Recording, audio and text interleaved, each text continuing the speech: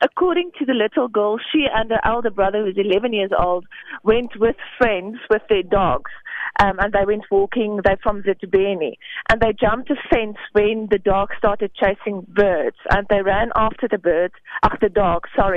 And then, as they were searching for their dogs, they, according to them, saw two white men.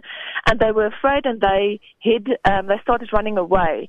But she fell. And she said one of the men grabbed her by her arm and they bound her, they handcuffed her, and they tied her to a tree where they slapped her with an open hand. And they allegedly asked her what she was doing there.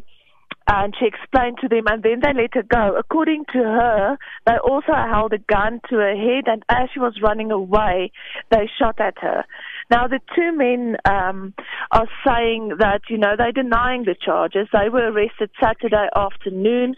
They are saying that they saw the kids, and when they asked the kids what they were doing, the kids said they were looking for springbok. Now, Johannes Potgieter is a farm owner, and Hendricks Dumas basically works for him, and they both deny that they own handcuffs or that they assaulted this child. Okay, right. It's clearly a case of two sides to this one. Okay, so tell us about the atmosphere in court, and I understand they did appear before as well. Yes, the bail application started on Monday, where both of the accused testified, and then it was rolled, I think, to Tuesday, but it didn't go ahead, and it's continuing today. Today, the mother of the girl testified. We can't name her because we have to protect the identity of the children. And she said when her child came back, she was absolutely traumatized. She was terrified. She kept on saying, the white men shot me, the white men shot me. And she was crying. And when the mom started, looking at her body to see where she was shot, she said no, they shot at her as she was running away. The child had several scuff marks on her body, and she said she was crying and terrified, and even now she's still traumatized. She and her brother both feel unsafe. They are sleeping in their mother's room, and they both get nightmares. These incidents like this inevitably spark tension. We've mentioned that the ANC and EFF supporters are out there. Describe that situation.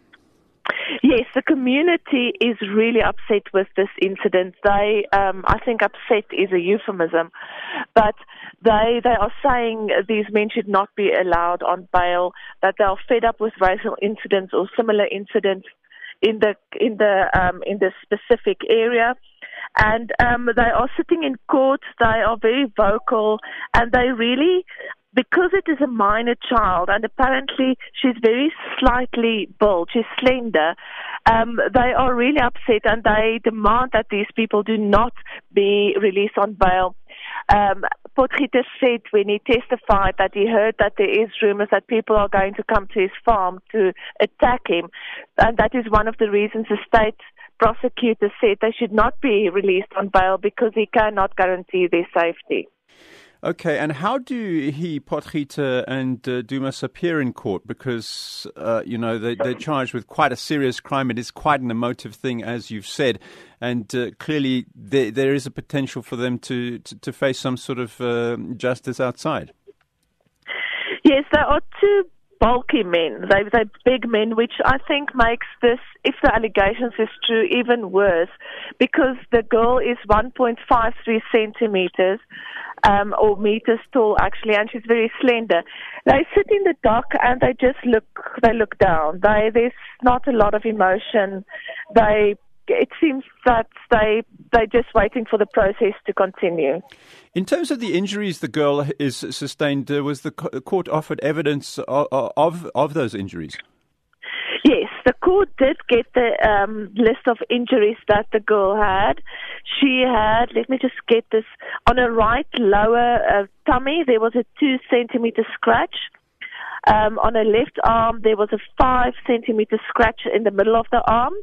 And then there was a scuff on her index finger, and there were scratches on her right knee and on her right lower leg, and multiple scratches on her left knee above and below.